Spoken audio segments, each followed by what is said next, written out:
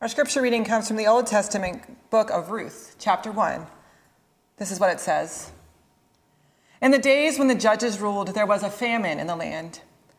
So a man from Bethlehem in Judah, together with his wife and 2 sons, went to live for a while in the country of Moab.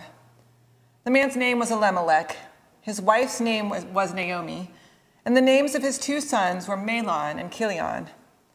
They were Ephrathites from Bethlehem, Judah. And they went to Moab and lived there. Now Elimelech, Naomi's husband, died, and she was left with her 2 sons. They married Moabite women, one named Orpah and the other named Ruth. After they had lived there about 10 years, both Mahlon and Chilion also died, and Naomi was left without her 2 sons and her husband. When Naomi heard in Moab that the Lord had come to the aid of his people by providing food for them, she and her daughters-in-law prepared to return home from there. With her 2 daughters-in-law, she left the place where she'd been living and set out on the road that would take them back to the land of Judah. Then Naomi said to her 2 daughters-in-law, "Go back, each of you, to your mother's home. May the Lord show you kindness if you have shown kindness to your dead husbands and to me. May the Lord grant that each of you will find rest in the home of another household." Then she kissed them goodbye, and they wept. And she said to her, "We will go back with you to your people." But Naomi said, "Return home, my daughters. Why would you come with me? Am I going to have any more sons who would become your husbands? Return home, my daughters. I am too old to have another husband. Even if I thought there was still hope for me, even if I had a husband tonight and then gave birth to sons, would you wait until they grew up? Would you remain unmarried for them? No, my daughters, it is more bitter for me than for you, because the Lord's hand has turned against me." At this, they wept aloud. Then Orpah kissed her mother-in-law goodbye, but Ruth clung to her. "Look," Naomi said, "your sister-in-law is going back to her people and her gods. Go back with her."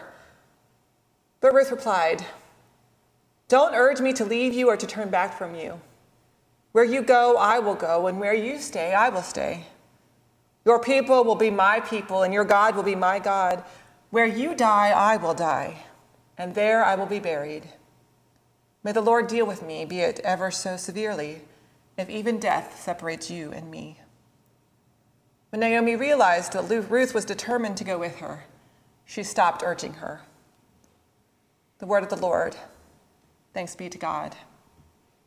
Ruth and Naomi had to overcome their fair share of difficulties and trial and adversity. These women had only their own wits to help them out of a terrible, no-good situation. And they lacked that normal support system we all rely upon: family, community, a center. The story of these 2 women stand in contrast to the stories of the Bible which surround it. The Torah texts of Deuteronomy, Joshua, and Judges, which precede Ruth's tiny little book, along with Ezra and Nehemiah, which follow, are textbooks on how to live the correct life as part of God's covenant people. "I will be your God, and you will be my people," the reader hears repeated over and over again, the exclusive claim of the Hebrew people to God's favor. Ruth stands in contrast to that vision. It is through this Moabite woman, this outsider to the covenant, that the Messiah would come. Without Naomi and Ruth, there is no King David, there's no temple, there's no kingships, there's no Jesus. Ruth is central to the salvation story, and she doesn't fit into any of the molds put forward as the right kind of person in the Torah. Ruth is a critique of the message of exclusion. And it's a new model for how to live a faithful life if we're to be followers of God.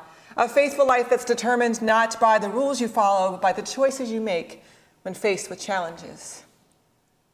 A faith not defined by who you are, but whose you are. A faith defined by being claimed as a child of God and adopted into that covenant family. In Ruth and Naomi, we see 2 different models of facing adversity, perhaps informed by their circumstances. You see, Naomi had been there and done it. She was an old hand at this exile stuff. Ruth was young, maybe naive and inexperienced, and maybe Ruth had nothing else to lose. On the surface, Naomi has every reason to be optimistic about her return home. After all, her husband and son had died in a strange foreign land to which she didn't belong. What was left for her in Moab? Returning home should have been a promising return. But Naomi remains lost in the bleakness of her situation. Ruth's presence is a reminder of everything that she had lost. And there's no guarantee of a welcome home when Naomi returns to her ancestral home. And now she has a foreign companion, another woman who's a dependent mouth to feed. The reader can see clearly why Naomi is less than enthusiastic about Ruth coming with her home. Ruth is clearly the outsider, the one who doesn't belong, who has given up everything she has, every protection provided to her, to go to a place where she will likely be even more excluded than a normal widow. Bethlehem had a deep distrust and dislike of the Moabites. It was an ancient thing. In contrast, Ruth sees possibility. She sees energy that when she lives beyond the walls that we use to define ourselves and to confine ourselves, we find truth. And when, in this situation, the chips fall, it's the outsider who asks the right questions, who makes the right choices. Ruth never asked why, though she certainly could. Instead, she asks, where will we go? And who will we be when we get there?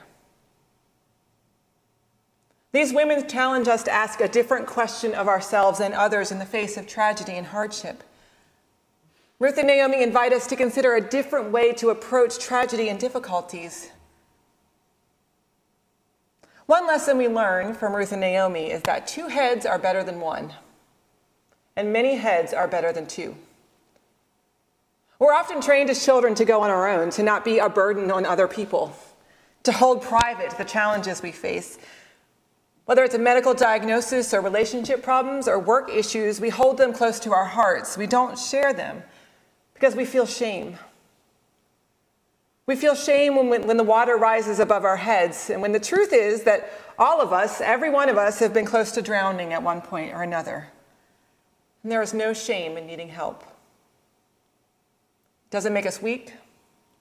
It does not make us unfaithful.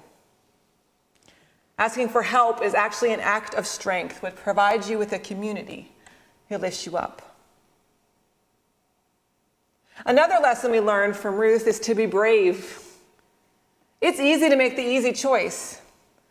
It's much harder to make the difficult choice, the one that's not so obvious, the one that leads us in the opposite direction from where we're used to going. Ruth could have chosen an easier path. Ruth could have gone back to her family. She could have returned home. She was young. She could have found another husband from amongst her own people. It certainly would have been safer. It certainly would have been more accepted, more understood. After all, there's no judgment made on Orpah for returning home. But the right choice for Naomi was for Ruth to go. So Ruth chose to stay with her, to go to Naomi's people and accept her God as her own. It was certainly the harder choice, but it was also the right one. These women also remind us to ask the right questions. Fresh out of seminary, I led a class on what's known in theological terms as theodicy, or how we understand the acts of God, especially when those acts are tragic or hurtful. I was stuck on how to explain it in a way which didn't make God into an evil, capricious being, but also, respected God's sovereignty. It's a thin needle to thread. And so I went to my senior pastor for advice. And Jan sat me down and said kindly, you're asking the wrong question. Well, I said, the class wants to know why God does this thing and why do bad things happen to good people, which is a legitimate question. Elizabeth said, that's the wrong question.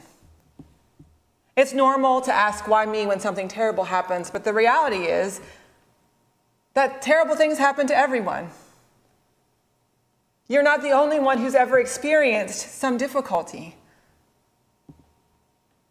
All of us are sinners who've fallen short of the glory of God. So if terrible things just happen to people, and you are a people, what makes you think you deserve that less than someone else? Are you less sinful than your neighbor? Why shouldn't bad things happen to you?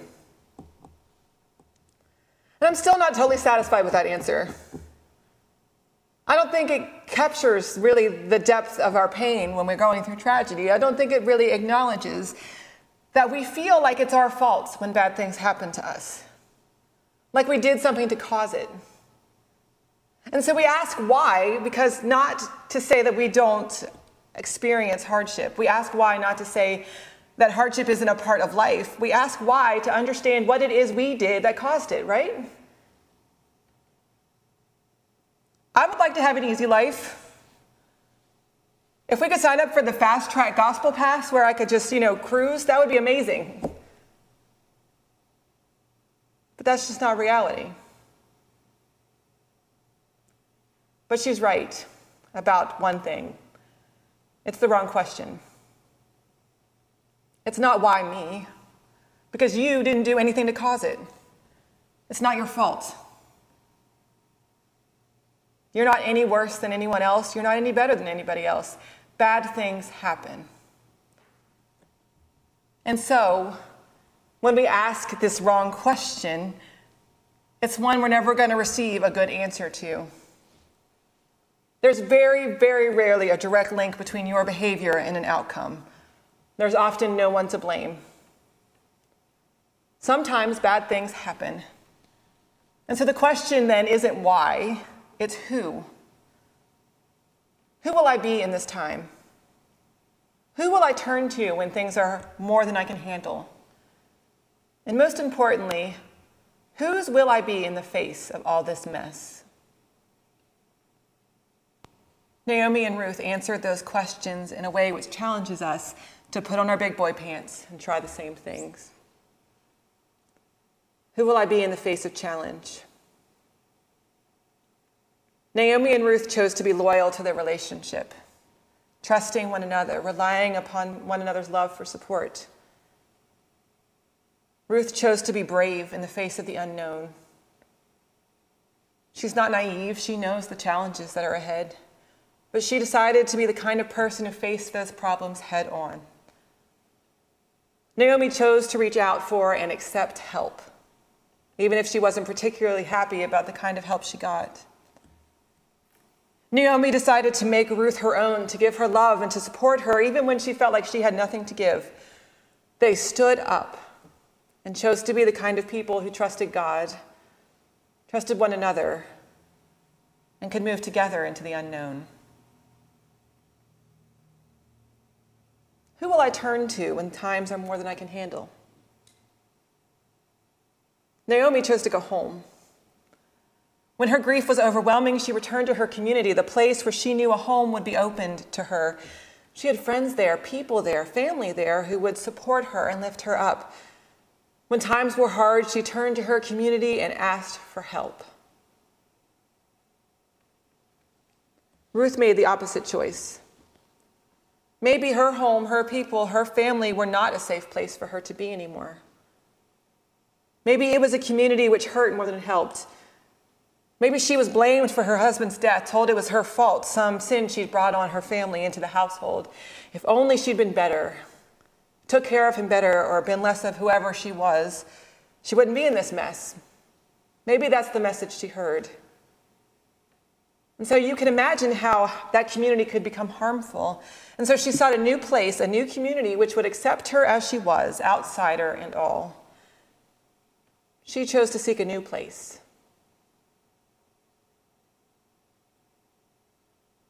Whose will I be in the face of tragedy?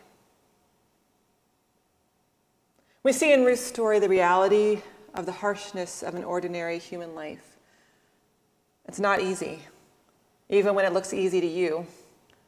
Even when someone else's life appears easy or perfect, there's often a difficult truth to an ordinary life.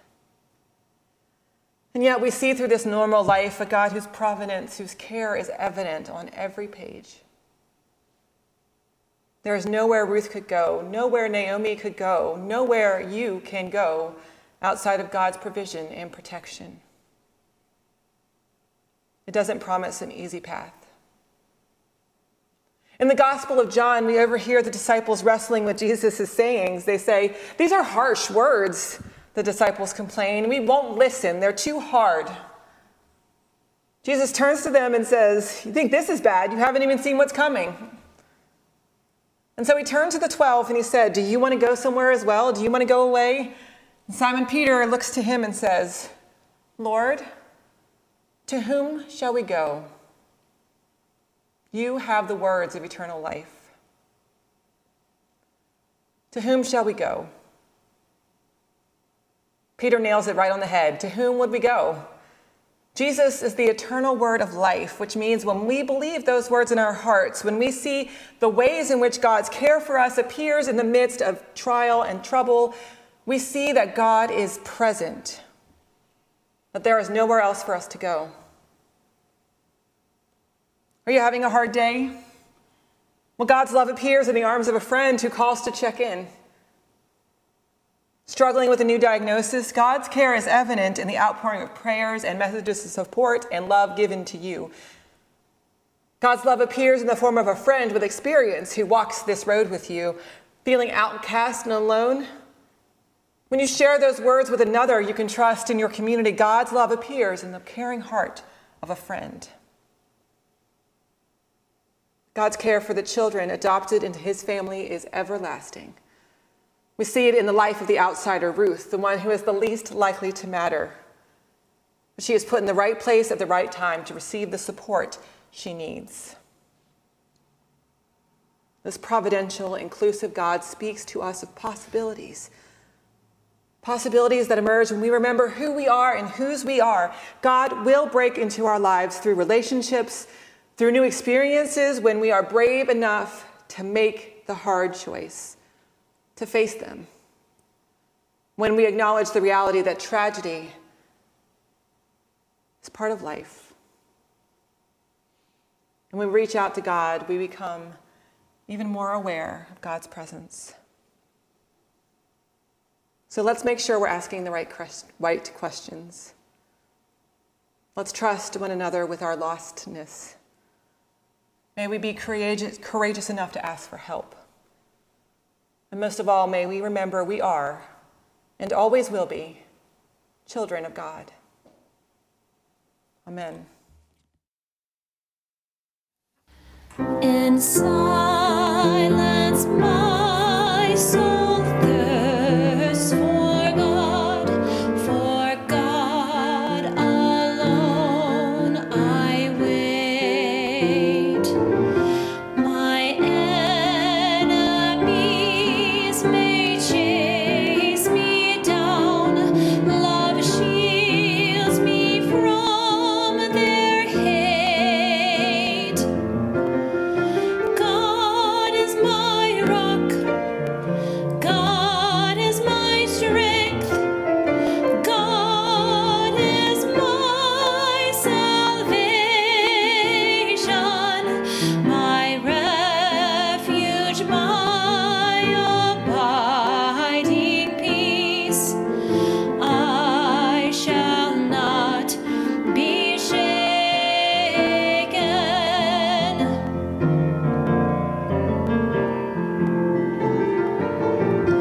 In a stillness I pour out my fears. The solitude builds trust. My refuge rests in God's great grace. My anxious thoughts are hushed.